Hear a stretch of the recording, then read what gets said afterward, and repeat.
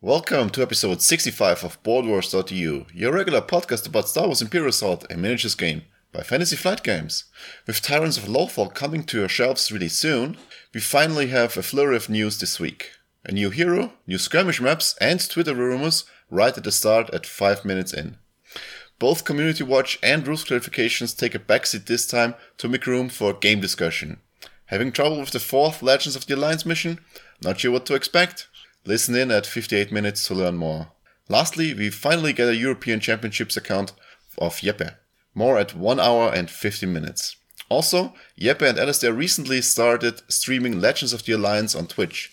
If you're interested, you can watch live on twitch.tv/BoardWarsEU or find us on YouTube to watch past broadcasts. Lastly, do not forget to join our Discord server at discord.me/BWEU. Like always, thanks to our patrons, and now, have fun with the show.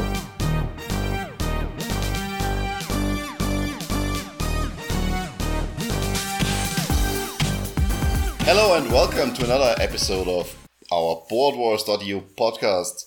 We have the full... my cat's topple stuff here. We have the full crew in attendance today. And we have some surprise news that was released actually today. So we will be going over that in a few more moments. But look at us, we're so topical. We're so topical. We're so on the pulse after having been really behind it. For once, they released the news before we record, not just right after we record. So that's certainly a first, I think. So, like I said, we are in full force. It's of course me, Stefan, and my right-hand mate is of course Jeppe. How are you doing after your surgery? Good evening. I look like something out of Deadpool with 6 new holes in my body, but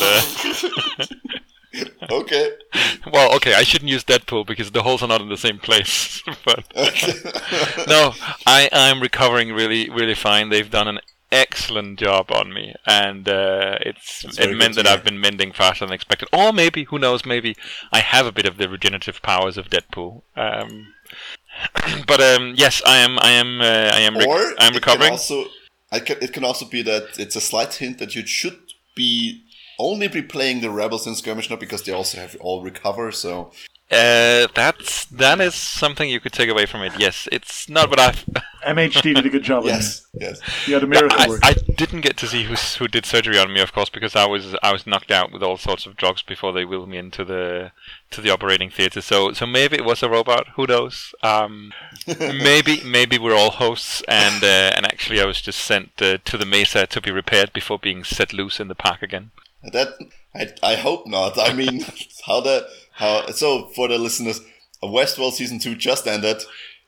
I'm not gonna tell anything about it. I was a bit disappointed by season 2 by a few episodes, but the end was certainly better than expected and certainly very rewarding. So you all should watch it, and it's good. And go watch it, and then you also understand the host joke. So, also on the line we have from the north we have Pasi. So I assume that right about now the flying insects will soon devour Finland. Is this correct? Maybe not, because it's been so dry. It's dry. Okay. Yeah, we have just a few days of rain recently, and the grass has been yellow for a while, and now it's starting to get green again.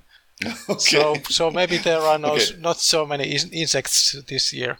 That's certainly a relief. I mean, who likes insects? Besides some insects eating birds and whatnot.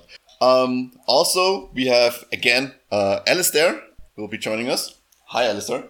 Good evening. How are you? I'm fine. Did you know that you were a very large part of the topic on the recent Science Finest episode, if you haven't listened to that? I've been told that I need to make a point to listen to it as soon as possible, but I've been holding off just in case it's going to ruin my night and I'll be crying myself to love. So maybe after today's recording, you will not be disappointed. So go and listen to the episode; it's very good. Okay, guest starring without my consent. Yeah. So crew is all there. We are back in full force, and we have some. Before we don't do any cleanup, there's nothing to tell about us. What we do want to tell about is the news. So, Jeppe, can you give us the news scoop? Yes. let's start just at the top of the news with the most fresh news, and that is that FFG, and this may sound like a sort of a rehashing of what you heard last time, but this time you'll hear it from me. There's a news article from FFG about a new skirmish map coming into the stores. No, Jeppe, we already covered that. No, Jeppe, you must be looking at an old list. Yeah. It can't be a new map. They put one out just for me to be able to tell it on the news as well. And this is the Tarkin Initiative Labs skirmish map, which will now be available for pre-order, I think, if I'm not mistaken. I have to say this probably took a lot of us a bit by surprise, because we've had, like... It's still taking me by surprise. It's all fresh. I'm in the process of being taken by surprise right now. Because we've just had one map being... Actually, two maps, in a sense, just being presented. One, we were reminded again that the U-Screw map was now available in stores. And then last week, or was it a week and a half ago? I think it was a week and a half ago. We got the announcement of yet another new map, which is from the upcoming Lothal expansions, and now we've got the Tarkin Initiative Labs, which, if I'm not mistaken, is from the 000 expansion pack. Is it? Okay. It's actually, we can check it right here, because so while you check that, I think the difference is that the article says the Tarkin Initiative Labs skirmish map for Imperial Assault is available for order now from your local retailer. So it's not actually pre-order, it's order.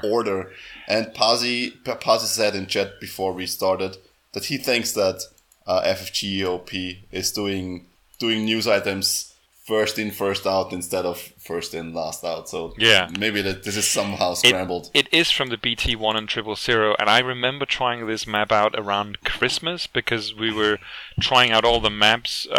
Me and a local player, considering what would go into rotation. Of course, eventually we got another map first, and then we got the U-Screw, which is from the same wave from Ahsoka. And I think I recall having talked a bit about this map on Play Experiences half a year ago. Well, going back to the Jawa for the Allies was odd, because everybody was sort of looking to the new wave. And the Tarkin Initiative, sort of had the core tiles, all this stuff. So everybody, I think a lot of people, probably you were influencing the meta by saying to everybody, but I certainly thought this was going to come in. And then I thought when it went to Allies, that was the surprise back then, because it was going back to Jawas. So, but there's a couple of other things to note from this article, and that is, first of all, it's now not being presented as belonging to the Imperial Assault news, but a new category called Fantasy Flight Supply. At the start of any article on FFG forum, there will be a little link that typically refers to the main game, so you can go to that page and read about it. But this now refers to Fantasy Flight Supply, which are all their sleeve products and a number of different sort of game accessories. And also, what is much more important, perhaps, is that there's no indication in the article itself that this is a map that's going to go into rotation, just as we haven't had that about the Lothal map either, the Lothal Wastes. Before we go into if this is going to end into rotation or not, I just had a random thought about, so usually FFG cannot sell Imperial Assault content on their website or on the web shop because of licensing agreement with Hasbro, something like that. And curiously, this doesn't seem to apply to the skirmish maps. Is this because this is all from their store right now? So, or is it because it says from the local retailer? But can't you also order them from FFG directly? No. No? Okay, no, then it's just me. They are all unavailable. Or not available. Okay. So it's the same with all the other Imperial Assault stuff. But okay, figures. Yeah, they've got a lot of Star Wars playmats there, but as far as I can see, well, actually, Imperial Assault maps are here as well, and they are listed as. Just to recap, if any listeners aren't aware of this, but Fantasy Flight are not able to sell anything related to Imperial Assault themselves, presumably because of a deal they've made with Hasbro because of the licensing on Star Wars board games. And it's not a board game, it's a tile and system. It's an ongoing joke almost on the FFG forums how often people come in asking about whether the game is not being sold because it shows is not available on the FFG forum. And by the way, so does the maps, because the maps are listed in the supply, Fantasy Flight supply, rather than in the Fantasy Flight Imperial Assault page, and it's also listed there as not available, basically because FFG is not able to sell them themselves. So it follows the protocol we're used to. It's just in a different part of their online store where it's shown as not available than amongst all the other Imperial Assault stuff. This is the insight. People love this podcast for. That deep FFG website protocols. That's what we really give the audience what they love. It makes for wonderful podcasting. They are also listed on the IA page. That's not available as well, presumably. Yeah, sure. I think it could be interesting to say a few things about the map, but just to add, and that is two separate pieces of news, this map, of course, you can find on the Board Wars page on the Skirmish Map database. And we also know that FFG has also today put out a message on their Twitter that says we'll have an update to the tournament regulations next month, which is just there just a few hours after them announcing this new skirmish map. Now, one of the things I've seen bounced around online is that it is possible that they're maybe crossing their T's and dotting their I's, in the sense that maybe they had planned the Lothal one to be legal in Gen Con, which is 5-6 weeks from now. Certainly what I speculated on the last podcast. 5 weeks. And in case the product is not out in time, they might have to choose to change so that they're not putting something in from Lothal, but they're putting in something where people already have the tiles and the map, which could be the Targon Initiative. People are going to... So you think also what Alistair said is... Alistair, do you want to introduce your thought about this? Well, I think that this, if the thought I said last time about how I think this is just getting excitement up for the sort of the late summer event scene for the Americans. I think Lothal is going to come out. I think they're going to want to get people excited back into the game in a new way. But I do have a sneaking suspicion that even though there's all this sort of backlog and come through, that they might be saving up to tell us some news about there being a slightly different way that they do maps and missions in Skirmish going forward. So which one did you mean, Stefan? The fact that I thought they're sort of getting ready for Gen Con, or my new thought? No, that you thought that maybe there will be 4 maps in rotation instead of 3. I think that they might feel that it's due a bit of a refresh in terms of how they do mats. Not that I think it's the system now doesn't work, but I was joking before we got online that there's one thing FFG seems to love is to get the whole IA community complaining about mats, which seems to be about 30% of the conversation I have online about the game. So maybe there'll be a change to what kind of maps will be in rotation, or whether it'll go up to 4, bringing back old ones. This has really thrown me, having these two being announced so close together. I'm sure there'll be lots of good and better speculation, but I think they might have a shift in what mats mean to the game. Okay, yeah. I think both ideas have merit, so... Yeah, my suspicion is that it's because they were maybe planning to have Lothal already, but it won't be out in time, so they need to... Yeah. But that sounds a little bit more plausible. And I don't know, I actually like the rotation system, but on the other hand, I'm not a naysayer and won't say that maybe they have some better idea of a way to do it, and I guess we'll see when that new rules thing is out in July. I just wanted to add one note to this new map, because I don't think we're necessarily going to analyze it in depth right now, because we don't know necessarily what it's needed for or what it's used for. But I think maybe I mentioned this. When has that ever stopped us before?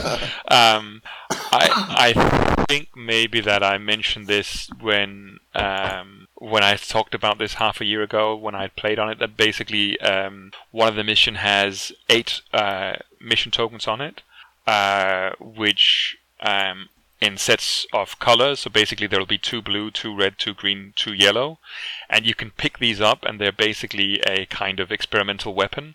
And what that means is whenever the figure that's carrying one of these is performing an attack, it adds a die of the same color as the token you wear. So basically, think of it as a kind of thing where all the figures potentially can get to do you can only have one of them, though with you can only also do it for one of your attacks, even though you might have several attacks per round. But basically, it's sort of upping the whole thing with focus to just like through the roof, because you might. You have a focus. You have a focus. Or you have a red extra die to every single attack you perform, or so on. And there's a mini game. I admit it's a goofy map. I'm really surprised. I never thought it would make. And you actually place these as a part of setting up the game, which reminds me a bit of things happening in like X-Wing and Armada, where you say that the round 0 is actually one of the most important rounds in the game in the setup, and so it'll be here and not just your deployment, but you also get to put these tokens down. If we're going to shift to a track about the mission, should we describe the map, since some people might be hearing this before they... Yeah. All right, I'm just getting lost in one of them. Yeah, Alistair, tell us a bit about the layout in general. Okay, well, I think we alluded in passing that it's all core tiles. So it's weird if you have a long history in the game. This sort of feels like to me, it's reminiscent of training grounds and possibly the old Kuat yard. So it's got that wonderful Imperial hangar tile, big square tile with the tie elevator, the familiar shower room as one deployment zone, the Imperial with the 2 cylinders, and again, a really strong workhorse tile. I feel like this outdoor tile is the deployment zone in so many of the maps, but it's the outdoor tile with the 2 steps. The temple entrance, I think. Temple entrance. Yeah, so the deployment zones, I think most people say that the outdoor tile is called the temple entrance, and the other one is either the med bay or back to station or whatever, because I think the 2 large cylinders are back to station. Yeah. But it's a map with relatively equal, but then with about 3 or 4 channels from left to right, which will be sort of the combat alleys. It also, I'm saying it looks like a lot of different maps, but I would also say there's a slight Jabba's Palace vibe in the sense that the 2 deployment zones are really facing off at one end of the map, but the deep other end of the map may be a place where some kind of fight happens. In my relatively small experience of this mission, I feel like the fighting really does happen at the bottom between the 2, but the other thing to say is that the 2 terminals are in roughly the middle of the map, again facing each other in very close sightlines to each other.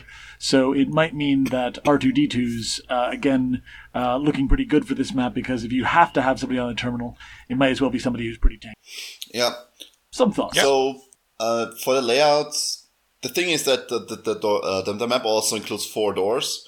2 of the doors are locking the entrance from the deployment zone directly into the first and second corridor, I'd say. And the second door is right next to the terminal on the outside. So the terminal is actually behind the door, which is great. And the thing is, unlike the maps we are used to now, these doors don't open themselves at the end of the round. And you can only open them with interacting with figures. So these are 2 doors that it's kind of weird in a way, because you have to spend actions again. So figures with a lot of lists with a lot of figures have definitely a little bit of an advantage here, where they can line smuggler. He's going nowhere. Where they can open the doors, and with the smuggler also get in there and maybe create a red die, so you attack with blue. I will be opening my doors yellow, with red, rockets. and now you are basically I don't know. So this is all very weird, and so Alistair or Paz, can you enlighten me about Ancient Blaze? Can figures attack these doors even though they are just objects, or can you only attack objects that they need in the rules specifically? They need to have health, don't they? Yeah. I don't know. So yeah, they need to be given a health. And they are. Okay, so you cannot actually attack them, and with Blaze do all of the spice and shenanigans. Okay, good. So it's an interesting map. Should we just in brief describe the missions then? Yeah. But do you want to go over the first one? Yes. So basically, the first one is called Rogue AI, and it reads: set aside a neutral mission token in each color, blue, green, yellow, and red, face down. Flip the red token face up and place 1 stray token on the red console on the map. And I should add here that there's going to be 4 consoles on the map, which are not the terminals, but basically objective tokens, 1 in each color. And then it reads on, when a figure enters a space containing a console with the strain token, that figure player gains 2 victory points. Then that player flips 1 random set-aside token face down, a set-aside face-down neutral mission token face-up, and moves the strain token to the console of that color. Flip the previous face-up neutral mission token face-down. So basically, long story short, there are going to be 4 locations on the map, all of them basically up and down the center. And when you enter the one of those 4 that has a strain token on it, you get 2 victory points, and then the strain token is moved to a random other of those. So basically, there's not necessarily a lot of points to gain, but those points are gained with a minimum effort. You just need to move on to one of those, and then it's randomly moved to another one. Yes. Can I interject for a moment here that the language on the mission is actually a little bit unclear, because the way the mission works is that you have 4 tokens on the map and 4 tokens beside the map. Yes. And the 4 tokens beside the maps all of the time show on which token on the map the strain token is placed. So you have 1 face up, 3 face down. And when you collect one of these strain tokens, or when you get on one of these consoles with a strain token, you do, first of all, you gain 2 victory points. But then it says that player flips 1 random set-aside face down neutral mission token face up. And this is, of course, you have 3 face down tokens beside the map. And now you choose one of them at random. The thing is that the random in there is a bit confusing for myself, because that means you need to shuffle the tokens. Because otherwise you would, after a few tries, you would know which token is which color, and you could basically direct the strain tokens between one of the 2 adjacent or the near one terminals, and then just shuffle it around and pick up two point each time. Yeah, I think like a D4 or something might be a better. I think a little chance cube. This shuffling of the tokens, that's very awkward, because they are too small for me to really think with them. So I think that, first of all, the random in there, it will trip up a few players. I say that because it's not at all obvious that you need to shuffle them, because it doesn't say shuffle them. So I don't know. Otherwise, I think the mission is fine. It's a very neat idea. It's just the execution of the tokens is a bit weird. Yeah, and I recall a question about this being on the forums months and months ago. The thing is, it doesn't need to be your activation or anything. It just, the only qualifier here is that when a figure enters a space containing a console with the strain token, you gain the 2 victory points. So it is possible to gain the points even though you're not, the figure is not active, or if you're moved by other means, if you're displaced by a massive figure, or if you're moved by an order, or and Chopper. So on. So there are ways to get more victory points in one activation, but it's both missions on this map are, I think, very much about killing each other, and the other one is about killing each other even more brutally. Pasi, can you read us the scenario B? Abandoned research. In order of initiative, players take turns placing a colored experimental weapon token in a space marked with an X on the minimap without a weapon until 8 weapons are placed. Limit 2 weapons of each color. A figure can retrieve a weapon token but may only carry 1. And when a figure carrying a weapon token declares an attack, add 1 attack die of that weapon's color to the attack pool. Limit 1 per activation. End of each round, each player gains 2 VPs for each console he controls. And I think speaking of smugglers, before you can suddenly have smugglers with 3 dice attack. Yeah. Focused 4 dice attacks. Yeah, but just also it's a figure you might not normally bother shooting at. But hired guns can grab a red dime and say, "Yeah, kill me. I'll drop it on the floor after I'm dead." But I'll hit you hard. But note that the junk droids cannot get a weapon token because they can't retrieve. No. Oh no, that's so unfortunate. They cannot retrieve. So. I will tell you, I have things. So, if we're going to keep wearing tinfoil hat theories about this, why they brought this in, I think somebody said, it'd be really fun with the new Loth cats who can interact. Let's give them all guns. So on this mission, you're now going to run around with your Loth cats, have them pick up guns and shoot people with them, which I think is it doesn't actually say that you're picking up guns. It says experimental weapons. It could be much sharper claws, right? So cat toys. It's actually vibro claws. Yeah, I can imagine the sound. But so this is very weird. So. But like I said, there's an interesting minigame in the fact that you get to place them as the players, and there maybe you want different dice at different locations between you and your opponent. And you do not get any victory points from them. You get victory points from occupying the consoles, but the consoles are not the same as the weapons. So picking them up is actually something that you need to think about because you're spending an action. Yeah. That you figure gets stronger next time it attacks, but it doesn't get you anything else than that, right? So. And the consoles, again, they're not the terminals. They're those that are also in the other mission, but on the other mission they also basically give you 2 victory points when you move on to the right one of them. But it's all, the deployment zones are, as Alistair described, fairly close, so it can very easily end on a smash up in the center, depending on the types of lists.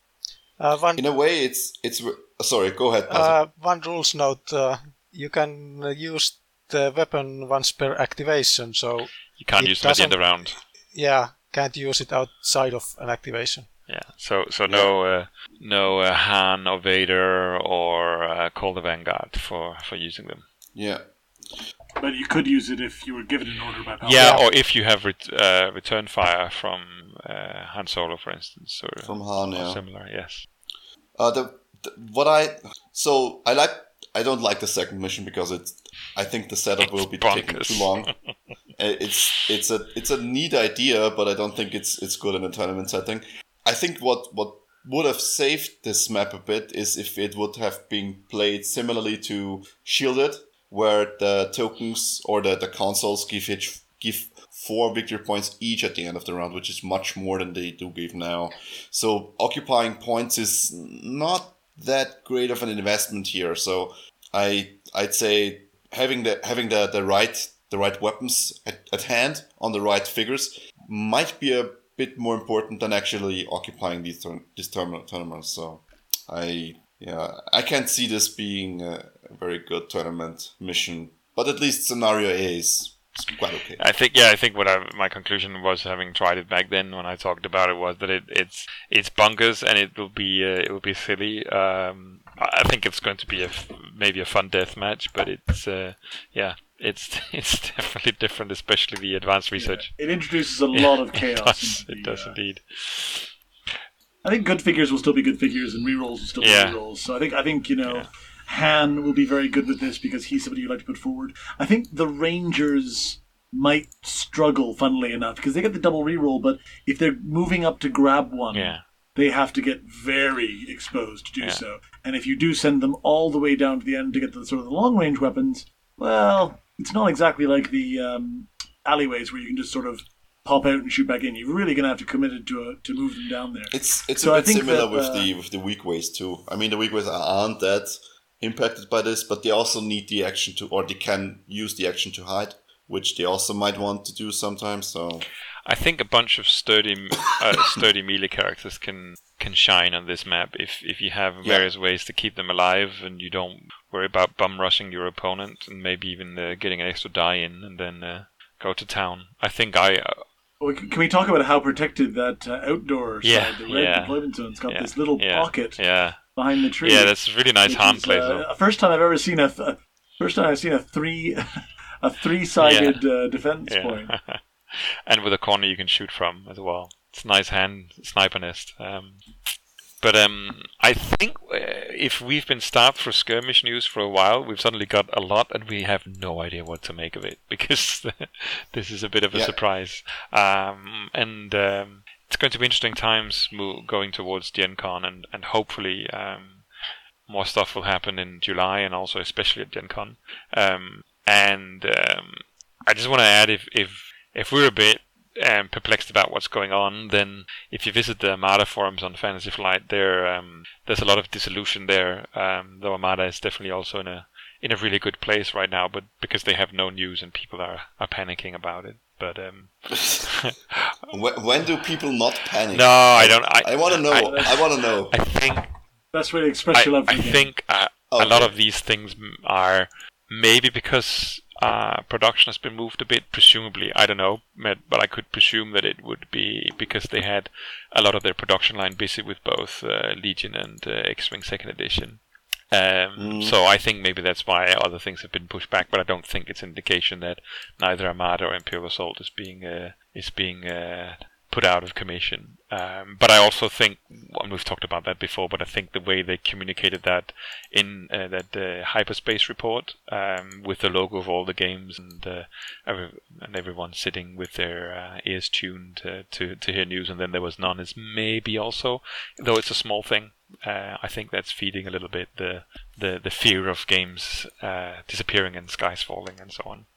But I think everything will look much better once we're past Gen Con and news have been out. And speaking of news, we're not completely done for the news for tonight, because these were all skirmish things, more or less relating to one thing, and that was the Tarkin Initiative. The other bit of news we have is, of course, there's a new article out, which is on the campaign side of the Tyrants of Lothal. So we've yet to hear a bit more about the skirmish pieces, but we've now gotten a little bit more on the campaign side, both the Rebels and the Empire, and we've now got a little bit more on the other hero that comes with the Tyrants of Lothal, and maybe Stefan, you can talk us through CT-1701. Sure. So our second new hero with Tyrants of Lothal is CT-1701, also called Enterprise. Of course, that's not his real nickname. It's Wildfire, but whatever. So he is. The stats are. Is he a DJ or something? So what? What is he, a DJ or something? He's a DJ. I'm just ripping off the Lego movie joke about Wild Style. Oh, okay. Well, that's actually a much better nickname for him, Wild Style. Okay, so his stats are health of 12, endurance 4, speed 4, black defense style. He has a good tech test, a mediocre strength test, and a very weak insight test. And he has, of course, 2 abilities, like everyone has. So the first one is Barrage. For 2 strain, use after you resolve an attack with a ranged weapon to perform another attack with that weapon against any target within 3 spaces of the previous target. Target space. During this attack, add 3 attacks. What? Yeah, 3 attacks. Yeah. 3 attacks. Yeah. Oh. During this attack, add 1 white die to the defense pool, limit once per activation. And he also has Focus Fire. While attacking with a ranged weapon, you gain Surge, gain 1 damage power token. So, without knowing, so first of all, this reminds me a bit of Biff, where Biff can also do something similar. But of course, Biff is much more limited in that he needs to be in melee range for his 2 attacks to go off. And this is actually a much more evolved version from that. And the thing is that this 2 strain for another attack seems like a very good idea at first, but I think you need to have actions that synergize with multiple attacks per round. If you don't have that, then I think that strain can get you quite quickly. So we will have to see how it actually shakes out. But we also have his starting weapon, which is a very lovely blaster. Pasi, do you want to go over the DC-15S blaster? DC-15S blaster, ranged weapon, blaster, ranged attack with 2 green die, and it has +2 accuracy, so the minimum accuracy is 4. And it also has 1 modification slot and an ability. After you resolve an attack with this weapon, if the target did not suffer any damage, gain 1 damage power token. We have been through a lot together. Yeah. It actually synergizes it shows fairly well with his ability, because it means if you don't do any damage, because they have that extra white die, at least you get a power token, and you also probably, I mean, if they roll the dodge or similar, it's not unlikely that you might get a surge, so you can get rid of at least one of the 2 strain it cost you. Yep. And you can still use your Focus Fire, where you get a that's true. A search for another damage power token. But this also means you need to spend your power tokens pretty frequently because you can only have 2 of them. So yeah, except when you look at the reload card. Sure, that's you're gonna spoil everything here. So okay, it was a transition. Alistair, reload. Not from Rob Zombie, but reload. Similar. Okay, so the reload 1 experience card, you may have up to 3 power tokens at a time instead of 2. But wait, there's more. Exhaust this card after you rest to gain 2 damage tokens. Damage power tokens. I hope it's not. Damage power. I hope it's not 2 damage tokens. Yeah, he's a very bad sleeper. I think that's great. I think it's. I think this guy's going to hit really hard. I'm just waiting to see a weapon that you actually have to reload with either, let's say, 2 movement points or an action, where you place strain on the weapon until it has X strain on it, and then after it has X strain, it cannot fire anymore unless you reload it. Which I think this is going into a similar direction, right? So you have a weapon that on its own isn't pretty good because it doesn't have any surge abilities. It has only 1 slot, and you have this ability to feed power tokens into it. But to get these power tokens, you actually need to rest some of the time. So I don't know. Maybe that's what's going on here. It's not exactly the reload ability I had in mind for a custom card I designed once, but it certainly goes at least into a similar direction. Okay. Yeah, that's. Anything else on reload? That's what we know on Wildfire so far, and the art for him is the same that's been seen on some of the prices we've talked about earlier. The prices that actually sort of spoiled the whole wave a little bit early when we saw them in the article for the prices for Europeans and North American championships. But that is the Clone Trooper. I think it looks interesting. I think it all depends on the rest of his upgrade cards, of course. But again, he seems different from what we have, and more often I think that's more important than whether it's just the absolute best or a logical choice when you want to choose a hero, but more that there's variation, and we haven't seen this before. Yeah. I think it's nice to see a character who's not going to encourage power token hoarding in a big way necessarily, even though he can hold extra one. Because I think with him you're just going to be using them as much as you can, and so it's just going to be, for anybody who's sort of finding that a little bit fiddly, I think it'll be good to be continually just upping all of it. I think even with his base weapon, it's pretty guaranteed to have a power token a lot of the time. That's going to be hitting really hard, sometimes 5 damage. Yeah.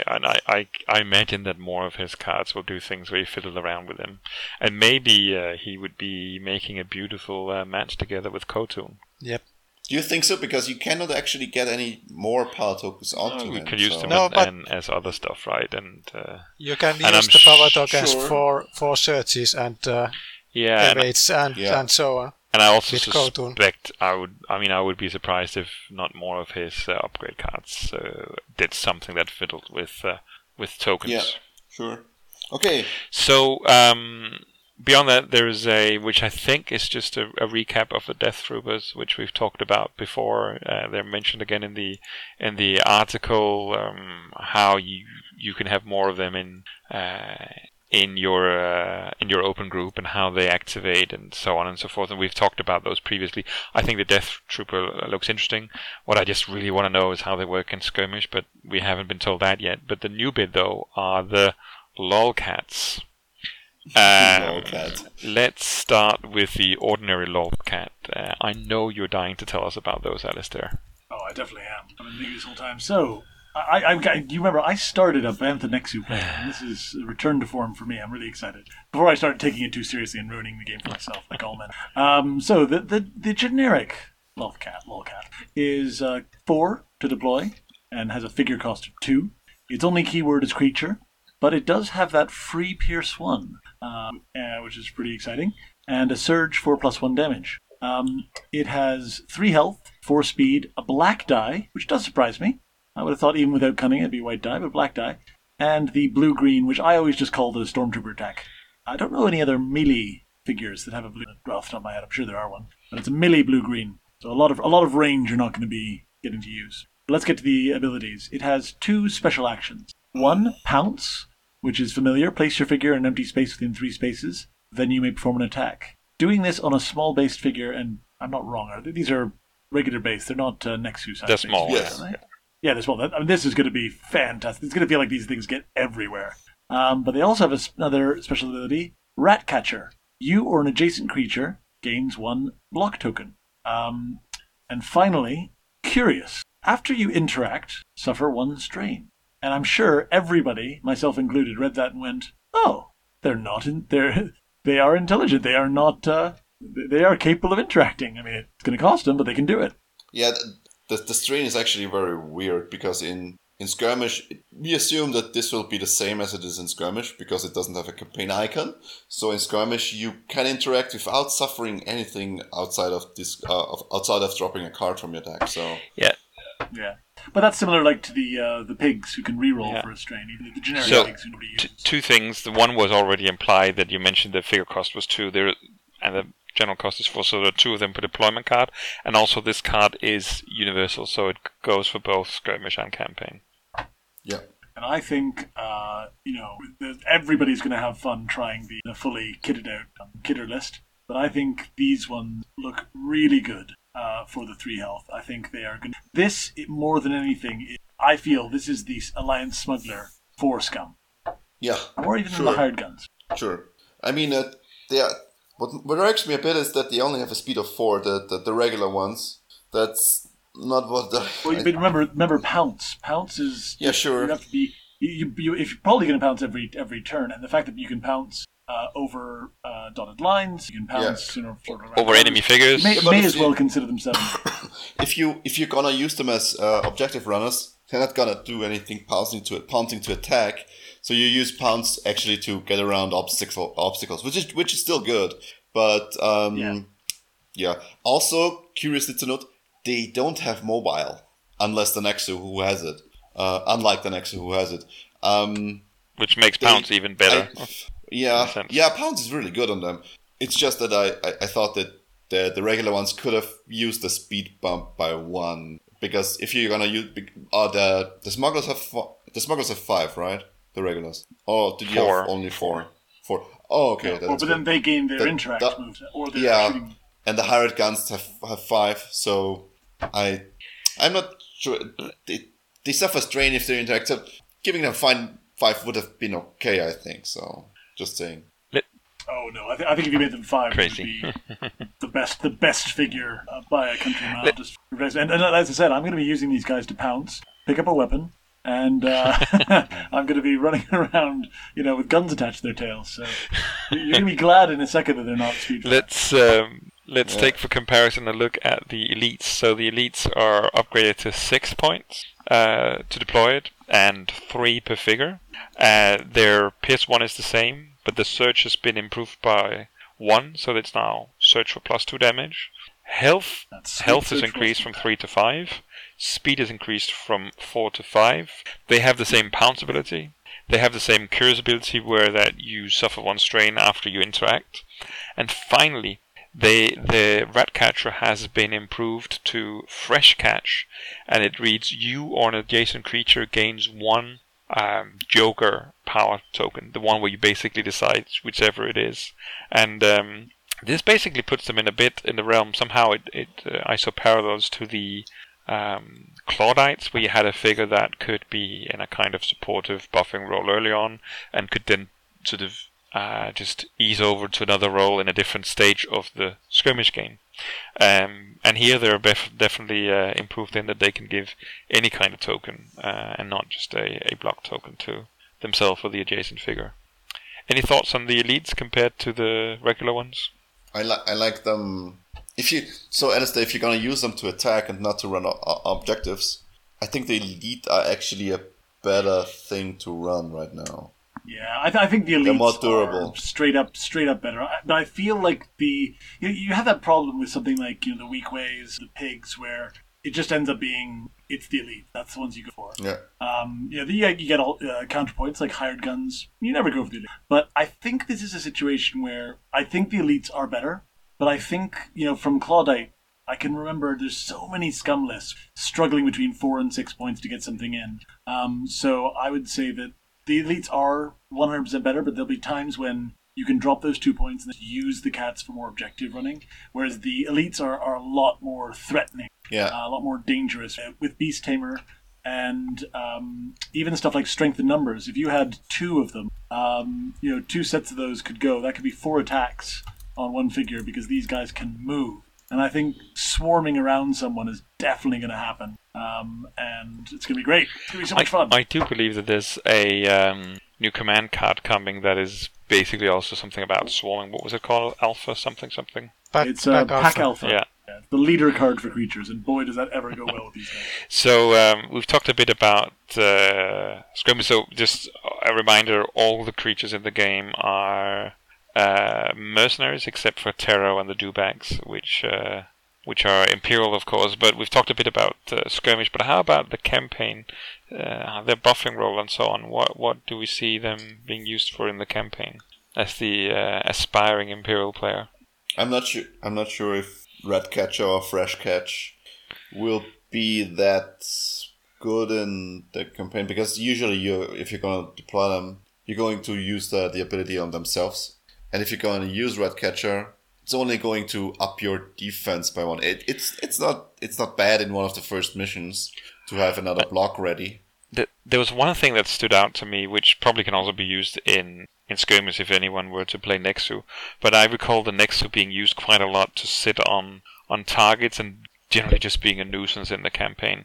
And if you have the elite Lolthcats and you put an evade token on the Nexu, that basically counts as an evade and a block because of their conning ability. Yeah. So that is a way to make some objectives really, really difficult to get to. Yeah, they will really help I think they'll really put the Nexu back in, which is fantastic. Yeah. I mean, I used the Nexu, the regular one, quite effectively in our current campaign. So it's not out yet. He's more sturdy than most players remember, maybe. But the thing is, having a 6 point cost figure supporting a 4 or 6 point cost figure, that's a lot of points invested into single figures. Even though you said it right that the Nexu benefits heavily from the evade, and that might be it just for me it seems to be too expensive to use it that way. Yeah. Because if you're running the elite Lolthcats, you want to actually do damage. But I'm also thinking and that the Nexu can also maybe you're not necessarily running them, but presumably you get them in a number of the missions in at least the Tyrant campaign. But that's a much more edgy case, I'd say. If you're gonna deploy the Lolthcats from the mission, then you're also going to stick them with a Nexu. As the Nexu is actually the support then, because it's like a tank. You can hide the Lolthcats behind him, and he's getting stronger through them. So that might be a good idea. But otherwise, running them together as a regular thing, for now I can't see it. But maybe that changes. Do you have any thoughts on the Lolthcats, Pasi, especially for campaign? Yeah, like you said, I think the regular ones are very good in the early missions. But the problem is that if you use the Rat Catcher and then pounce, you are then in the middle of the heroes, and you don't have an action to get out. So that's a dilemma. True, but on the other hand, if you're actually able to do both, that's yeah. Have to try and see what happens. I mean, the other thing, maybe a small thing to think of here, is like, just say it's a mission where you've got a hero creature coming in, and by that I mean the Rancor. One of the things I like about these are, if you bring in the generics, and they both get next to the Rancor, well, then they both give him a token. He ends up with 2 after 1 activation. So that means 2 attacks are both going to be pop and block. That's the thing about it. Is the double is that everything I'm looking at on these things is going to be done twice, as opposed to the one for the Nexu. And so you start the game. Whether this is more of a skirmish thought, but you start the game with 1 elite Lolthcat and 1 elite Nexu. And the first thing you do is, in turn 1, they both give the Nexu 2 evade tokens. So the first 2 attacks are going to be really frustrating. And then later on, they're getting into themselves. I mean, that's such a versatile. That's like the weak way hide. I think that's a great ability. And there will be certain missions where if you've decided to be running Nemesis, you've got Captain Terro. they're going to be powering him up. I mean, I think that makes them really worth it, the elites especially. And you can use inspirational on the Nexu in addition to the block token. Yeah. All right, that's the Lothcats. Any more on those? Don't think so. So the next bit, we've next gotten a peek at the new Imperial class, which is called Overwhelming Oppression. I have a bit of an obsession of those, so I was really wishing that we would actually see the art on the backside, and I don't think that has been spoiled yet. No, I don't think so. Yet. Anyway, we've got a couple of cards for the new ones, and the first one, Stefan, is called Redouble Our Efforts. Yeah, and I will redouble our efforts. It is a 1 XP card of the Overwhelming Oppression deck. It reads, at the start of each round, place 1 damage or 1 block power token on a card in your hand. And the second ability is, exhaust this card when an Imperial figure is defeated. Distribute that figure's power tokens among other friendly figures within 3 spaces. Alright, so... I don't understand. There's something new. There's something new here where we can put power tokens on cards in our hand that we haven't seen before. So first of all, let's make this clear. Pasi, is this correct that these cards, are the cards that are in our hand? So this is not the cards that are in the reserve. So reserved groups are not cards in your hand. Only your open groups and the groups that have already been defeated. Is this correct? Yes. Only. Okay, so and only the deployment, the Imperial player's deployment hand. Okay, so and we are expected to put them on the table face down and put tokens on it. That reads really weird to me, because I have them all in a stack at the edge of the table and pick them up and look through them when I want to see what I'm gonna deploy. This is where I would be tempted to put the power tokens into the sleeve instead of. Sure, but not everyone has sleeves, sure. So that's so weird. I can only say that this is a 1 XP card, and leave it at that. Yeah, sure. That there will be some form of cards that will be referencing these power tokens on the cards for sure. But what I don't understand is how are we supposed? There's not enough space on my table for this. And the other thing is, technically, agenda cards, aren't they also cards in your hand? That's what I want to know. I think it is very interesting that you are able to redistribute things on defeated figures, because it completely removes one of the issues with your limited resources and the Empire, with power-dependent classes that, okay, if a figure is defeated, you can just put them on other figures. And it actually plays really well together with what we know the Death Troopers will do, and also with Thrawn will do, and I think that it's interesting to see. And I also think it's very interesting that we haven't seen the zero-cost card yet. But what we do have is the 4 XP card, Alistair. Second that. Limitless Arsenal. Limitless Arsenal. Yeah, sorry, I was looking at the wrong one. So this 4 XP. Exhaust this card when an Imperial figure declares an attack. You may replace that figure's attack pool with the attack pool of a deployment card in your hand with at least 1 damage or 1 surge token on it. And yes, you are definitely up stuff now. Is this worth it? I mean, let's say you have most of the figures have either 2 or 3 dice attacks, and usually what's good about these attacks are not the dice themselves, but what you can do with the symbols, which is on the card actually attacking, not the card you're using the pool from in this case. So 4 XP for something where you can get an additional dice, let's say like a better dice pool. Once per round. Let me give you an example. You have you have my favorite figure, the Elite Java Scavenger. Yeah. It normally rolls 2 yellow dice, which is it's not very consistent. Now switch it to 2 greens and a red. You pretty. Who's gonna attack with 2 greens and a red? You need a deployment card in your hand. You just need to have Rancor on your hand. Yeah, okay, yeah. You're gonna take the rank of you? Sure. I mean, yes. Yeah, I think something like any 3-die attack on a figure that's got reroll. You got your Gamorreans out. Yeah. And you say, why don't you roll a Vader pool? Or or weak ways or anything else like that who are already focused. I seriously need to see the whole deck for this to make sense, because right now I just can't see problems with it. The next problem is that if you have open groups that you're never deploying, how are you supposed to show the rebels the card so they can see the pool and not have to trust you to just choose any pool, which is the next weird thing. And then with them not knowing which tokens are on which cards, they can never fully understand your true potential in terms of attacks for the next few activations. And of course, it's still 4 cards for a 4 XP for a 1 per rounded thing. Wow. I mean, who's gonna buy that? Ugh. I think it all stands with the 0 point card. Who's gonna buy Embrace Suffering? Or what was it? Okay.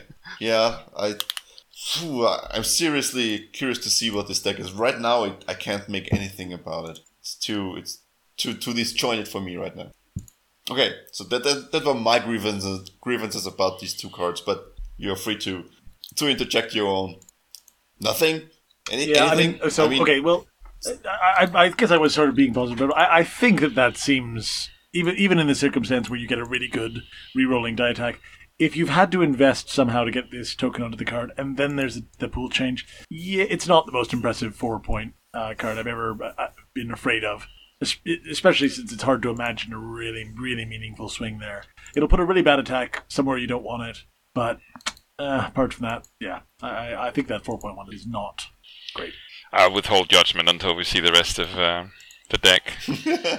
Come on, so be like boring. Me, just be judgy, exactly. No. You can't embarrass yourself in the podcast. No. I'm being the anchorman here in the news, I need to be impartial, otherwise they'll just call it fake news. We already struggle with them believing that the Target Initiative has been put out as news. So, and speaking of it, that basically sums up the article on new recruits, which you can find on the Fantasy Flight forums as well. Anything to add to what we've seen here? There's a little bit of there's a kind of preview of the first mission that tells you a bit about it, which. I'm not sure I recall from the previous announcements, but you can see that if you don't mind being spoiled, if you look at the article and get a teaser for what's in store for us. Yeah. Anything else to comment on the article from you guys? I'm out. No, I don't think so. Those were the news for tonight. Okay. So, reasonably quickly, actually. So, a lot of news. We also have Community Watch and rules clarifications, which I don't think there is anything worthwhile to tell you about this episode. There's still this thread on the official forums where they supposedly keep posting rules clarifications that they receive, but nothing has shown up there in the past 2 weeks. So I don't know how this is going to continue, but we'll see. We'll keep our eye on it. This means we're going to straight up game discussion. And it's 1, 2. What's the time now? Okay, 10. So game discussion. We still need to talk about 2 more Legends of the Alliance missions, which is Mission 4 and Mission 5. And today we will be going over Mission 4. So I'm not sure if any one of the others has looked at the mission recently. I don't have, but I have played enough to actually go from memory. But to recap. What happened last time is we got stuck in a canyon, picked up some crates, and then left with a shuttle. And if you played well enough, and if you picked up the right story boxes in Mission 2 and Mission 3, you should be able to see a very favorable outcome at the start of the mission. So before you actually go onto the mission, there is a small dialogue scene at the on the ship where you need to figure out who's actually the traitor in your group. And I don't know if I mentioned it before, the actual traitor character is chosen at random. So you cannot actually play it once, figure out who the traitor is, and then just pick him without any knowledge. You have to pick up these 2 boxes that you find in the Mission 2 and Mission 3. And if you pick them up, you have enough clues for you to determine who the traitor is. And if you successfully do so, the story events at the start of Mission 4 changes a bit. and it changes in a way that you are facing less initial troops and have an easier start into the mission. So, it also, I think, someone correct me, but the traitor actually is one of the enemies in this mission. And if you figure out who it is, I think he gets wounded at the start and he has already placed a bit of damage on him. And then he runs away and he enters a compound and you need to chase him. But the thing is, you might want to defeat him at the end of the mission. And if he already has damage on him, that's going to be a little bit more easier. So the start of the mission is medium to easy, depending on if you figure out who the traitor is. And then you need to enter a compound. And the mission is basically 3-staged, I'd say. First stage is outside of the Imperial base. One door to enter. And you need to get rid of some figures and then enter a door. After you open the door, you get to in a larger open area, I'd say, where the villain hid away, standing next to a terminal, and then he's going to start fleeing again. And from there, you can, if you're on your toes, you can actually catch him before he reaches the door to the next stage, to the hangar. And if you can defeat him right then and there, the next bit is a bit easier. So, good rule of thumb is that you need to stack up on the door, open the door with preferably a ranged character and someone who has a good range, like Loco or Mac maybe, and then already take a shot at the traitor, because I think you should have line of sight to him. Depends on what the Imperial player actually deploys after the door opens. The Imperial player, of course, I mean the the app itself. So there should be line of sight, and you should be able to get some damage onto him, and then have the second, and he will then activate, get some help, and start dashing towards the hangar. And if you then don't manage to catch him until the end of the round, he's going to enter the hangar and basically disappear into the next phase. You can if you do not want to catch him, if you think you are unable to catch him, you can make your life easier by sending one of your heroes to the terminal that he guarded, the villain. Interact with the terminal, because that's opening up a shorter path, a door, making a shorter path from the entrance to the facility to the hangar. So if you have some heroes struggling behind or lagging behind, that might be a good opportunity to bring your team together again for the last leg of the mission.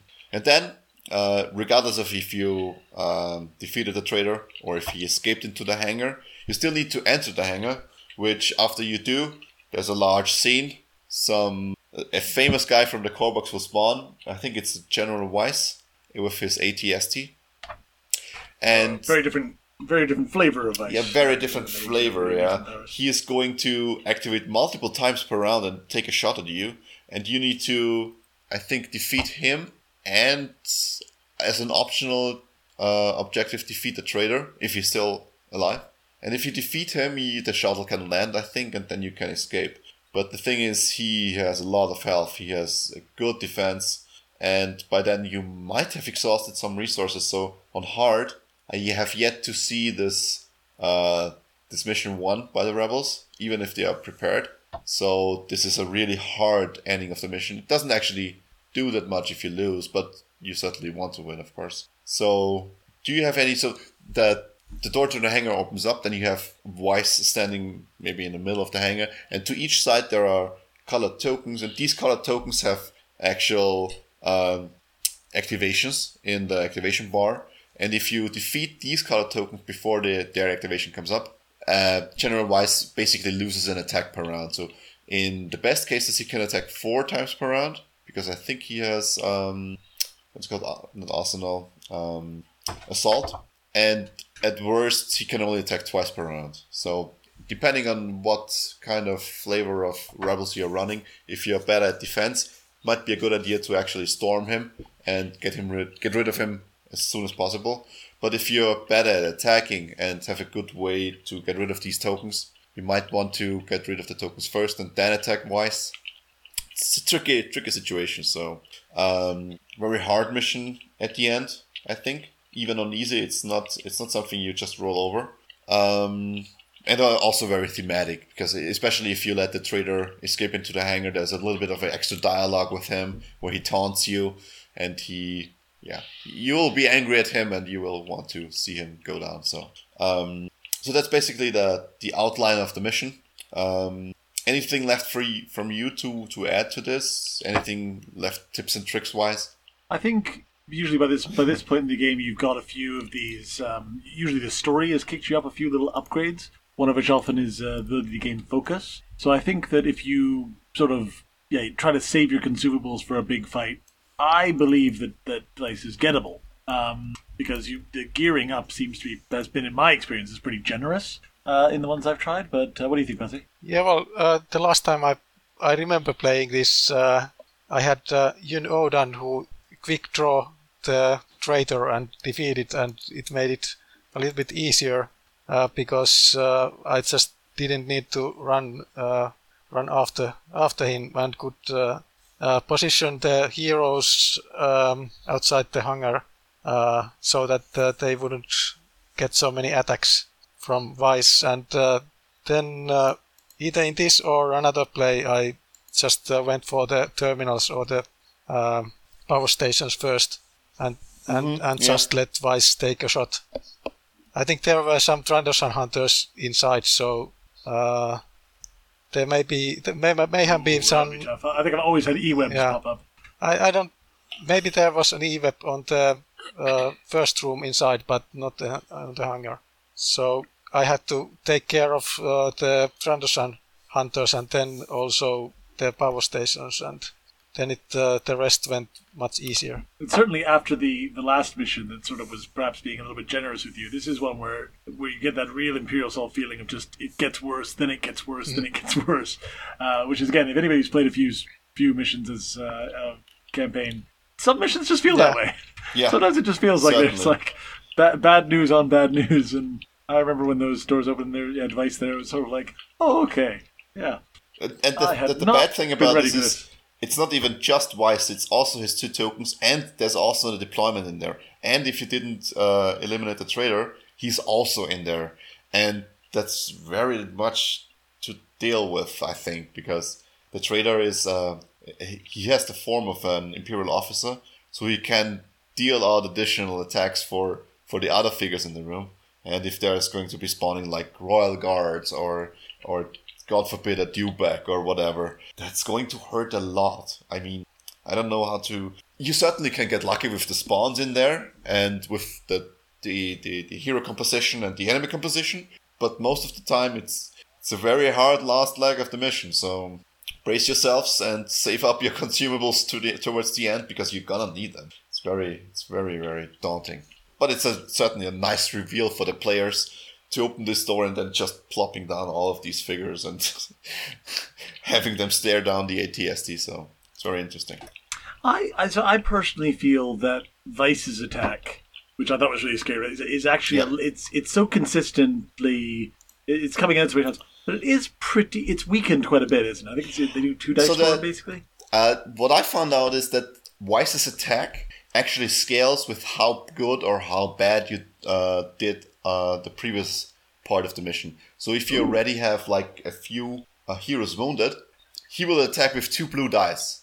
But if you have all heroes healthy and there are not a lot of figures on the board for him for the app, then he's going to just hammer you with double red attacks and maybe with red green. I think it's just impossible to stand up against this. So the good thing is, once you lose heroes to his attacks, he's going to get weaker. So taking out his terminals and taking out the other figures in the room, there's a careful balance to be struck to know what you want to do, right? So if you are down on your luck when you open the door, you might want to ignore Weiss for now and get rid of the other stuff that's more hurtful to you, and then take on Weiss. While on the other hand, if you manage to get by basically unscathed, you should try to hammer down on Weiss extremely fast, extremely hard if you can, because he's going to lay it on thick. So that's actually something that works really, really well in the app, because the end part of the mission is tense no matter how well you did the first part. And it's not that it's not important if you did well or if you did poorly at the first part. It's just that your options are just different, and the last part of the mission just changes its priority, and it changes its gameplay depending on how well you did or how worse you did on the first part of the mission. This is certainly one of the missions that highlights this extremely well and highlights what's actually possible with the app, which is basically impossible with the tabletop version. Not sure if you had any other experiences on that. No, I agree. Okay, so Pasi, do you have any inside scoop on how this actually the coding works? Did you talk to the devs about how they measure how well or how worse you do? Is it just Wounded Heroes? Is it something else? Do you actually know? No, I don't. But I think Fame, and like you said, how many? Oh, that's right. Fame is 2. Yeah. Fame and how many heroes are wounded might be those variables. Yeah. Okay. Which is, I think that's very adequate. I think Fame and how many heroes you have wounded is a very good indicator for which attack to use to not overwhelm you with the first activation, right? So. Weiss just is like one of those people that that just hate celebrities. Yeah, sure. The really, really popular ones. He's like, oh, I can't stand it. Yeah. Whereas if you're lesser known, he's got your back. I mean, thematically, it doesn't make too much sense, but it's certainly from a gameplay perspective, I really like it because it's like an automatically graded difficulty, which I think it's very, very good. Did you guys play it more than once? Did you notice any difference in Weiss's dialogue when you open the door, depending on how much fame you had or how many of your guys are wounded? Because I didn't take too much. I didn't place too much attention on this. No, I mainly had one mission where I managed to kill the traitor beforehand, and one mission where I didn't. So I don't know if Weiss actually talks. Well, he says a few things, but yeah, sort of was more focused on the traitor. Yeah, hanging on to that ladder at the top. Yeah, I've played it twice, but both playthroughs was within a fortnight of it coming out, so it's quite a while back. So I actually don't remember it. Yeah. I don't remember having a lot of problems with the mission, but again, I played it when it was fairly new, so that was when there were only the units from the core box and the first wave in there. So. But you still had all heroes, so from the expansion. Yeah, I played it through once with 2 heroes and once with 4 heroes, or rather, first I did it with 4 heroes on regular difficulty, and then I did it with 2 heroes on the higher tier difficulty, and it was not a mission I was struggling with. That was one of the others that I lost. Yeah. But I remember though. Is it the one where when you're outside? No.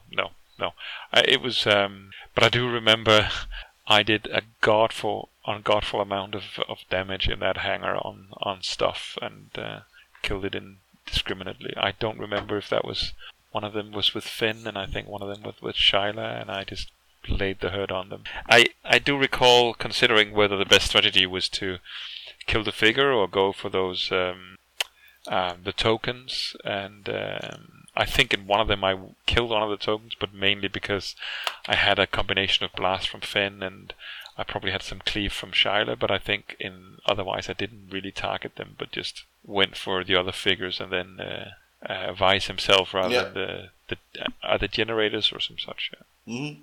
Yeah, it's certainly. This is what I think Imperial Assault is all about, like the climax at the end of the mission where you have one of the main villains and one of the side villains, and everyone is just shooting at each other, and there's damage flying around all of the time. So very, very good mission, and I think my personal favorite mission. I mean, the last mission has some parts that are very good too, but overall, I think how the mission 4 works, it's certainly my favorite mission of the entire campaign. I look forward to trying it again. Maybe some occasion can be found for that in the near future. Yeah, maybe. We'll see how we wish to go about it. Okay. Anything else about the 4th mission? No. I think in one of my plays I followed the wrong suspect, and the traitor killed him. So. Okay. Yeah. That's how the first part of the mission changes. Depending on who you actually accuse to be the traitor, I think that there are 3 outcomes in the first part of the mission. And I think if you actually correctly identify him, the start is much easier than it's when you pick the wrong person actually. Or yeah. So that's it for mission 4, I think. So that's all. And we will be talking about mission 5, the last mission of the campaign next time, which I get Rogue One shivers when I think about it, but what this actually means you need to see about next time.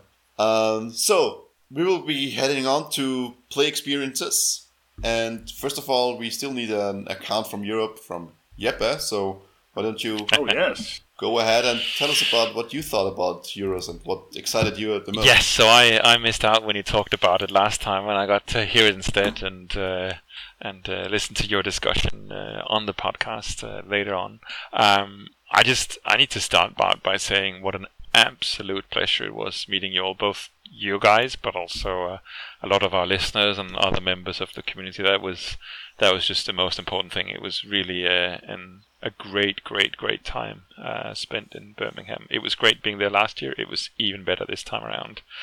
And I really enjoyed that. We had several evenings, among other things, at our hotel where we got to sit down for some games and also just hanging out. And it was particularly wonderful for me because it meant I had, because of the games and because of the socializing, but also from going on a shopping spree at the UK Game Expo and so on, I had... I remember. I had next to no time to think about the fact that traveling back from Birmingham, I had this major surgery lined up just a day after returning home. So in many ways, it was a great experience meeting everyone, both old acquaintances and you at the tournament. And a special shout out to Richard, or Royal Ridge, who was so kind to donate some of his loot to me, who was doing a far more mediocre than he was. As for the tournament, or the weekend in general, I calculated that I played 17 games of Imperial Assault over the weekend, and that is probably more, if not far more, than I've played the entire year, or maybe the last half year, so well into 2017. And I think I more or less peaked on the Sunday, which unfortunately on the Sunday I was not in the cut, but I was playing the side event, and that was when I peaked.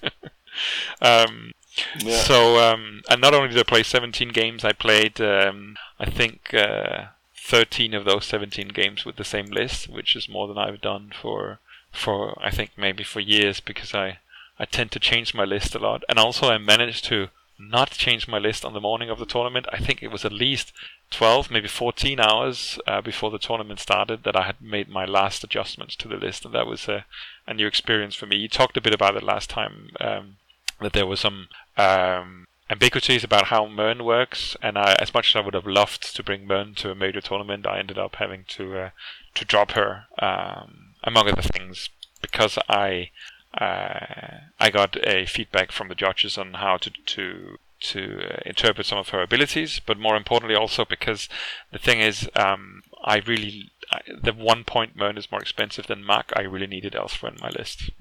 So to run you through my list, I played Han Solo, of course, with his own upgrade. Then I had Gideon, C-3PO, R2-D2. I had Drokata, Mac, and an Alliance Smuggler. And then I had Elite Rebel Saboteurs with Targeting Computer. Which no one else. I'm normally not one for Hyperbole, and I can't with absolute certainty say that I was the only one, but I didn't see anyone else using them, and I didn't hear of them either. So that was my list, and that was a typically Jeppe list, in that I need to make lists that are a little bit too clever for their own good. And like I said, I got the hang of it by the time Sunday came around, and crushed it in the side event. So I have to jump in here.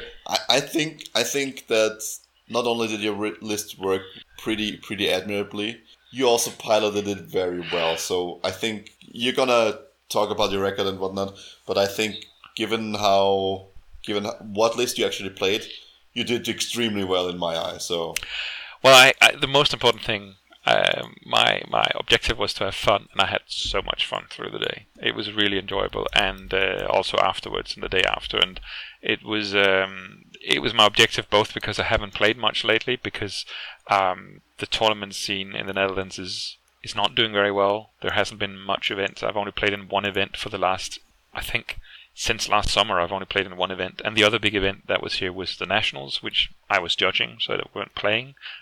So aside from campaign and a few casual games here and there, I haven't really played skirmish much, except for that one tournament. So that was a reason to just focus on having fun, and also because, as I mentioned earlier, I had a surgery around the corner and a lot of things ahead of me, and I had been so busy up to going to Birmingham, because not only was I preparing for the surgery, but as you probably know, I'm about to move to another country in a few weeks, and that meant that a lot of things needed to be done before my surgery, which then happened to be done before Birmingham. So the moment I finally were in the airport flying out, I was in a situation where I was just so zen, because there was nothing else I could do for a couple of days except just enjoy myself. Anyway, so just to walk through some of the games, it's a little bit longer sort of since I played than when you talked about it in the last podcast, but I was lucky enough to write down some, at least I have my score sheets here, or the notes I took during the games. In the 6 rounds, in the first round I met Alex, which you talked about in the last podcast. He went on to play against one, if not both of you, and I think you also know him a bit, Alistair, don't you, from the... I've played him a bit, yeah, and he's done very well. Yeah, he was. We were playing on the U-Screw map, the one where there are control points. You need to stand on to get the points. He rolled out the map, and then he talked a lot about being a little bit out of practice and so on. And it was the first game, and you're not quite getting started yet. And he talked about being a little bit rusty, and of course so was I. I think what I was blindsided by was that I really like that map for a lot of reasons for my list, because I have my spies and I have my ways of getting extra cards, and if I can prolong when we have our counter by just half to a full round, then I will minimize the effect of my opponent cards, and I'll have a lot of fun stuff happening because of what my list can do. So what happened was he took me a bit by surprise by basically running all his stuff out. He was the one playing IG with a bunch of different hunters, including BT1 in his list, Greedo, Vinto, and so on. But he basically ran out all his figures and stood on all these control points. In the second round, he was basically on most of them. And I was taken by surprise, because I had not seen anyone being that bold on getting on all the control points. And that meant I was actually finding myself in a situation where I couldn't really start hurting him in round 2. Only in round 3 could I really start putting the hurt on him. And what happened was then I cut through his list. His IG got to shoot once and kill my C-3PO, but then he was stunned and blown to pieces by my Zabs and also Chokata and Han doing some things. So basically I was killing a lot of his list, and he was having quite a lead on objective points, and we were in a situation where he had a hidden and focused Vinto, which needed to do a rapid shot that had to be perfect, and it was at range 4, so he couldn't use his bolt slinger, and he needed to kill both of my Zabs to take him over the finishing line, which he did, and won the game by the skin on his teeth. And basically it was because I was too slow. I was taken by surprise with how he got all the control points and the number of points, which I think was interesting, and it was a good lesson for me to have. As you talked about last time, the maps sort of came in pairs, which was random. They drew them randomly from the organizers, but we're basically playing on U-Screw again. And I played Ian in the second round, which was playing Rebel Heroes. He was basically having several of the Jedi, so he had Luke, and he had Ahsoka, and he had Obi-Wan Kenobi, and then a bunch of support characters. And then he had, for the first time I've seen in play, is it called Balancing Force, the one where you heal a lot of your figures?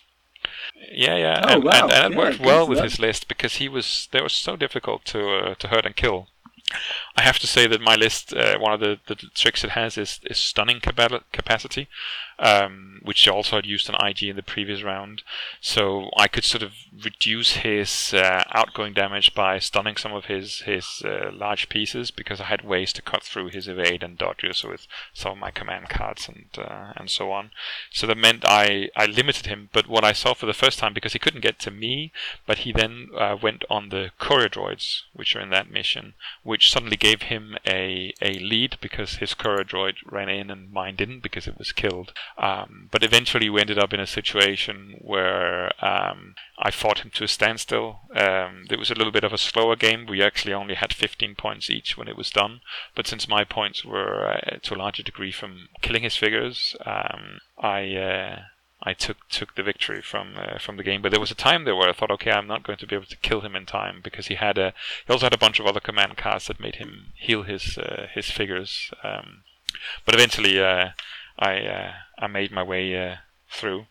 Yeah, it's a shame that, and it must be very, very difficult to balance. But it does seem that in this game the best defense is a good offense.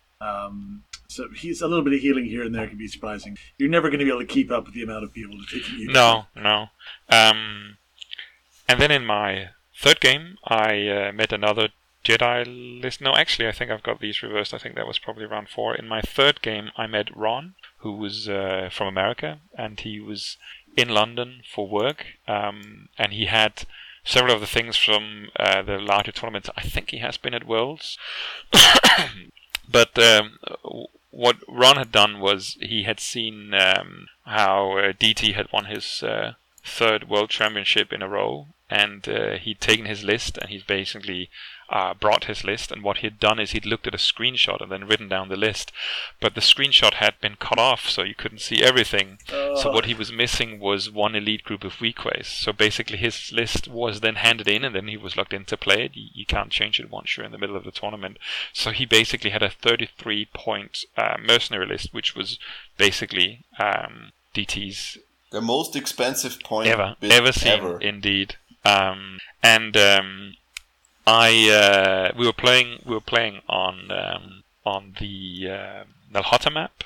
I don't recall if this was the one with the Raining Freight or Shield. I don't recall which one of them.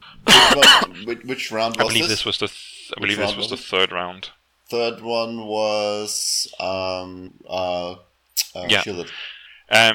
Yeah, third one was Shielded. So basically, it was pretty straightforward for me to take the win because he was lacking those 7 points, and I could help him a bit with some rule things along the way that he was not so familiar with, and basically give him advice because it was a pretty straightforward match. I have to say to Ron's honor, I know that he went on to go 3-3, which is ultimately also what I ended up doing.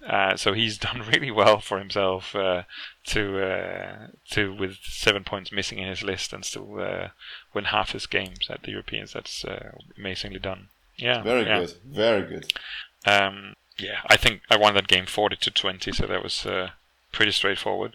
That was the second of the 3 IG-88s I was to meet on the day, and I have to say all the IG-88s I met barely got to attack me because I stunned them and then killed them, or both. I lost to the IG-88 in my first game. That was the one where I was a bit slow and he got a lot of points from the objectives, but his IG, as I mentioned, he only got to kill my R2-D2 and C-3PO, and that was it. Then he didn't get more attacks off. So while I had more stuff like Vader or maybe Han Solo in mind, my stuns did really well on IGs, and also because of the amount of Pierce, and that is even more useful. Of course, the Saps can do potentially PS4 and a stun when they're focused and attacking and so on.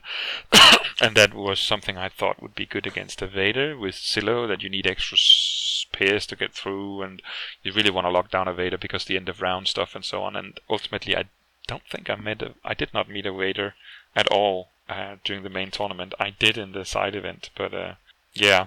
Anyway, so this IG I also had a pretty good handle on with the Saboteurs. So the stun certainly helps. Two wins and 1 loss. In the 4th round, I met Wilfried from France, which I believe ended up in top 3 in Swiss, and also did fairly well in day 2 and in the cut.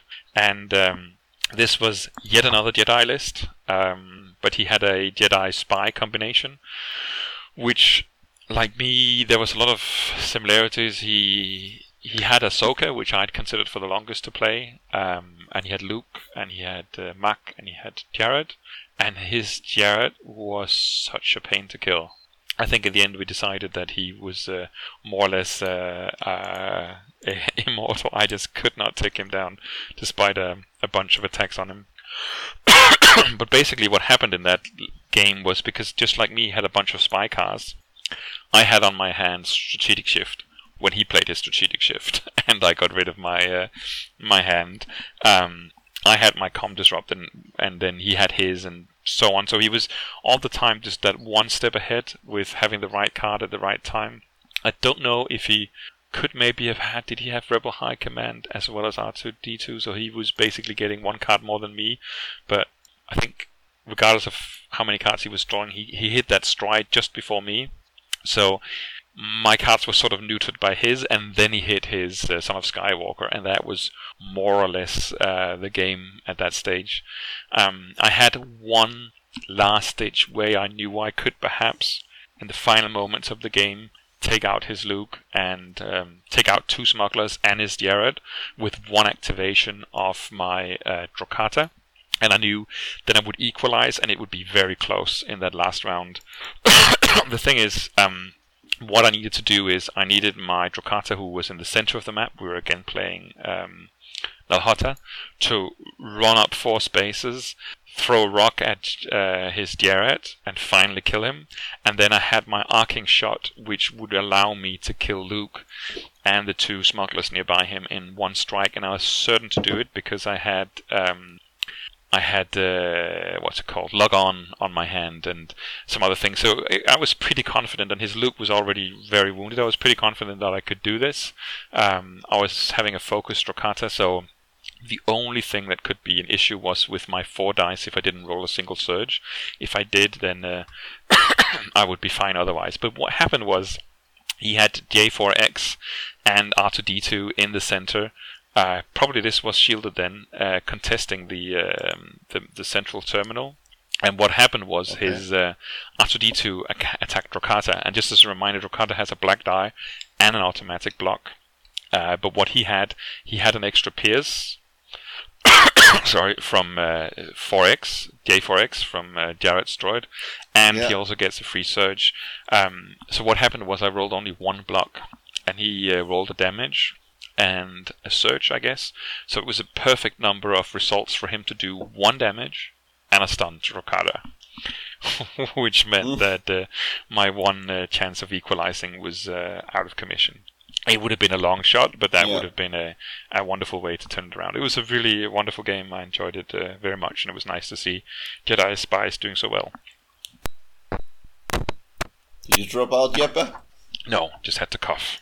Oh, okay. No, so as I mentioned, I think Wilfried ended up in, was he 2 or 3 in Swiss? Very much up there. Somewhere high up, yeah. All right, so now I was 2-2, and I would need to win my last 2 games to make the cut. In my 5th game, and the last 2 games were on the Mos Eisley back allays. In the 5th game, I met David, which I believe is also an acquaintance of yours, Alistair. He was playing Jabba and IG-88. Yes, David. We practiced that list a few times. He's very... let's say it. Jabba won the day, but he was very much committed to sticking with Jabba. Obviously on to something. Yeah, I was doing a bit of a bold move in that game, and I think already in the first, maybe it was the 2nd round, I was in the outdoors part of the map, and I wanted some stuff to happen, and I was a little bit too far away.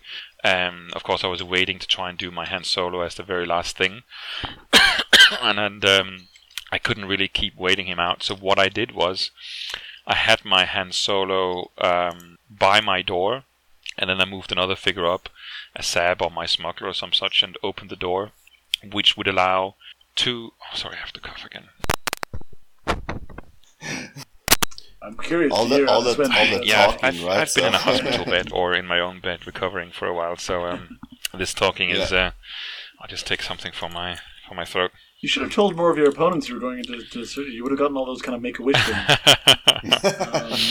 things. So, what happened was I opened this door knowing that his two weakways, who were hidden and focused, could shoot at my Han Solo without me getting a return fire on them, which seems like absolutely bonkers. But there was a plan. I had to wait and see what happened. He shot with the first one, did a bunch of damage. I had to eat it because I knew he had one more to go. And when he attacked with the second one, I played On the Lam, which allowed my Han Solo to move through the open area up towards the intersection. And then, he was unable to attack him anymore. But it gave me enough space for my Han Solo to move up with one action, spend one action on attacking his ID, who was over on that side, out in the open. I had tools for the job, and then I got to attack him again at the end of the round, which meant that at the start of the second round I was killing his ID without him ever getting a shot off. And that was only possible because of the extra move from my On the Lam, and that's why I left my Han Solo to take attacks I couldn't return fire on from the weakways. And that basically, that move won me the game. I ended up killing a bit of other stuff, and I had to protect my Han and so on, but it ended up paying out for me. Yeah. Alright, so in my last game, I played Giulio from Italy, who was playing a traditional Han Rangers list. And basically, whichever one of us would win would go on to make the cut. Now, I went out very strong, in that in the start of the second round I moved my Drokata out, and with Arcing Shot I did a total of, let me see, I did 4, 6, I believe I did 12 damage to his Rangers and Hera. They were sort of compressed in the typical Archer's Nest or Sniper's Nest, and 4 of them, and I hit them.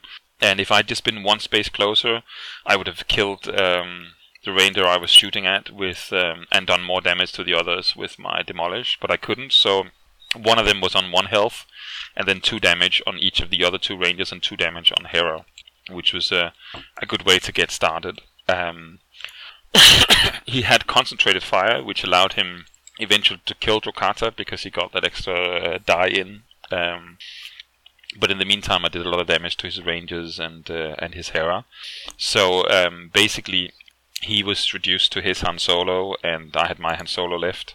I had misplaced my my Sabs a little bit, trying to stun. I think I got 1 stun in on his Solo, but I had misplaced him a bit because he still got some shots off, and they were perfect and killed my my Sabs 1 by 1. So it ended up being kind of a Han versus Han, and I had a situation where I wanted to go for it, so I attacked his Han, and I think, did I maybe use tools for the jobs? I know at least my hand was focused and a lot of damage came out, and if I'd killed his Han, that would basically game over, and he rolls the dodge. And my Han is a bit more damaged than his, and I had to pack him in and insulate him amongst my figures and so on, and it's a really interesting, well-played positionless game between the both of us, but eventually my Han dies, and he takes a narrow win after a wonderful and very brutal early onslaught from my side, from both my Drokata and my Han. And that ends me up at 3-3. That's, like I said, it's certainly respectable with the list you played and how off meta the list was. Yeah, I think it's in some sense it I don't know, unintentionally there were some meta calls on it, because the interesting is with the priority target of the Sabs, you can shoot through targets. So that means it's fairly easy to set up so you can shoot on an opponent's Han without him being able to shoot back at you, because you have line of sight. You're shooting through a figure next to him, and the corner he can shoot out of doesn't help him, and so on. But I think definitely the 3 games I lost were to really good players, and I think it's maybe especially the first one I made a mistake by just not anticipating that he would run out on all the objectives the way it ended out. But of course, that was my first game, and my whole trajectory through the day would have been different if I'd won that first game. So I can't really assume that I'd made the cut if that one game had gone differently. And Julio and Wilfred, the two I lost to, who both made the cut, actually ended up meeting each other in the cut. But all 6 games were really enjoyable. Julio, my last opponent, was so happy with the last turnaround when he got the dodge, and he ended up then killing my hand that he jumped up and wanted to hug me across the table. So we were reaching across, and he ran off to get me a beer afterwards, and it was a really pleasant experience. I had the exact same with him. Long-term fan of this podcast and a very good listener. You'll remember I said the exact same thing about him at Euroslab. He did the same thing to me when he made Cutty. Absolutely. Yeah. So that was my Europeans. Then on the Sunday, I was lucky enough to follow a bunch of the games on the side, and then finally there was a side event pod that fired off, which I went through undefeated. There was 2 waiters, I think, in that pod I was in, and we just basically finished before all of us had to pack up and rush for our flights out. But that meant I then got some of the loot from last year, the tokens I missed out on last year. Which will be very useful for you in the Tarkin initiative. Yeah, that's true. Except, of course, on one of them they have to be face down. That's true. Partially. Oh god, that's bad, yeah. But very enjoyable time. I actually, to be honest, I really like my list, and I was really looking forward to play again, but I haven't had any opportunities since, really. So, but I'll have to look out for some more options to play online, because it is a fun list to play, and it does unexpected things. Do you think the list is? We saw Tarkin Initiative, and we saw Waste of Lothal. I mean, Waste of Lothal still has the long engagement ranges, but do you think, in case the Tarkin Initiative gets rotated in, and Nalhada is getting rotated out, you have then Mos Eisley and Tarkin Initiative with maps that are more close to packed than the other ones? It's difficult to assess because the list will change, of course, as there are new stuff added. I think for the Lothal Wastes, the ranged will hurt. Han and Drokata will like a lot of the corners and also some of the range, and Drokata was such a charm to play. The Sabs a little bit more struggling. One thing I would love to have in this list but didn't find space for was Hera, because they could really use it. But I have to say that in my list I do have Deadeye, and what Deadeye does is not only that does it help you on that one attack where you need it, it also allows you to take a bunch of attacks where you're not certain you'll get your range, and then you have your accuracy, and then you don't have to use it, so it allows you to do a lot of attacks you otherwise wouldn't. I even like it with Rangers. I just think it just gives you that courage to... And of course, with me also having ways to get rid of an opponent's negation, for instance with a comm disruption or similar, I'm less worried about depending on Deadeye. So the main reason I didn't play Mern but played Mac was to be able to have that 1 point for the targeting computer, which the Sabs really need. And I also tend to try to get focus on them as often as possible. It's a really difficult choice every single game whether I want to focus 1 or 2 Sabs versus Han and Drokata, because it depends on the opponents and how they move. Because getting that early shot in with a Sab to effectively stop something in their tracks with a stun or similar is really good. And of course, Drokata and the Sabs share a bunch of cards from the heavy log on and another really good one, collateral damage. It's been doing so much work for me doing these games. And as I said, I had really, really found my stride when I played the side event. I know it's not necessarily the same in difficulty and how sharp people are, but it really worked out for me very well in the games then, sort of knowing the list well and so on. Yeah. Okay, so that was my Europeans. Thank you for sharing. Yeah. It was a really enjoyable time. I can't wait for next year. Having you there. What did you say, Alistair? Yeah, we like. Yeah, it was really great, and meeting Stefan for the first time and enjoying his blissful snoring at night was also a blessing. And seeing you again, Alistair, this must have been honeymoon third time's a charm, isn't it? The third time you and I have met exactly. Up. I see you more than I see my parents. And a lot of familiar faces I've mentioned already, Richard amongst them, but it was also really wonderful to meet Isaac, finally. put a face on the voice. Arvidas, of course, I knew from last year, and the Germans were out in force again. Sebastian and Jens and so on. And right now I'm really itching to try and get in to go to some of the nationals, maybe even combine it with an Armada nationals. I'd be looking at the German and the English, and the Nordics doesn't have a date yet, but with me starting working in August and would need 1 or 2 days off to be able to make any of these tournaments and the new job and so on, I as much as I really itch to go, I don't think I will be able to, and it's haunting me a little bit. I am certainly hoping for Nordics. Nordics or German. There's still. So the Germans, their Armada sold out, and then they added extra gifts, extra tickets, and then it sold out again. I think there are probably still seats for the Imperial Assault. That's August 1st, I think, Sunday, August 1st. The Nordics still doesn't have a time and a place. It was in Copenhagen last year, and it's sort of been going back and forth between Sweden and Denmark.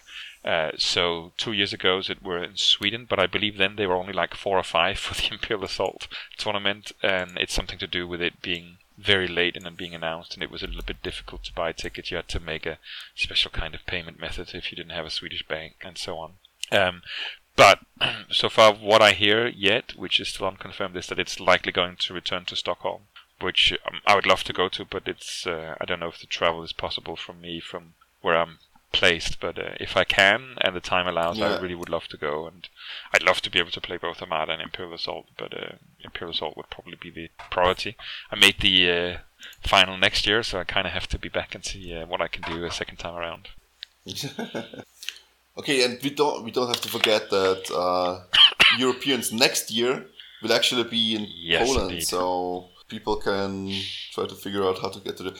Is it already revealed where in Poland it is? Is it in Warsaw or in Krakow? Katowice? Or it's not. I don't think it's known yet. Okay, but I think so Warsaw is what I've sort of been picking up from. Yeah, I mean Katowice is also pretty large, so it has a scene there, so we will see. So if we got the new, we'll of course tell you. All right, so I don't think we have any other. Pasi, do you wanna give any of your play experiences from last week? Well, I haven't had many. Our group will be playing hopefully the 4th mission of the LOTA campaign on Saturday. Oh, but. I hope they are intimidated by what they see in the last hangar. Okay, so then I say that's it for this episode. We're clocking at around 2 hours, or a little bit shorter than 2 hours, but that's fine. And before we go, of course, we will go through the rounds and say our farewells. Pasi, anything left? Well, it has started to rain here, so I might be very wet when I get home. And you might be full of insect bites, right? So now it's wet. They don't combine. It's one or the other, yeah. Good luck on your way home. Okay, Alistair?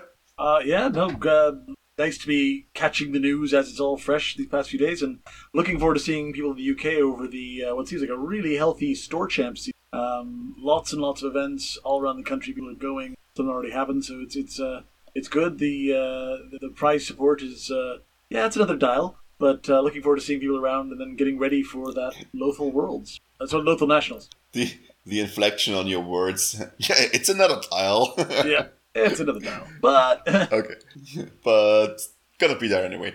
Okay, so Jeppe. Nothing to add. I should be taking up burlesque since I'm having to wear a corset anyway because of my recent surgery. But busy planning a move, so I don't know if I'll be recording from Denmark the next time around, but exciting and busy times ahead. Busy times ahead, yeah. Me too. So I actually don't have anything.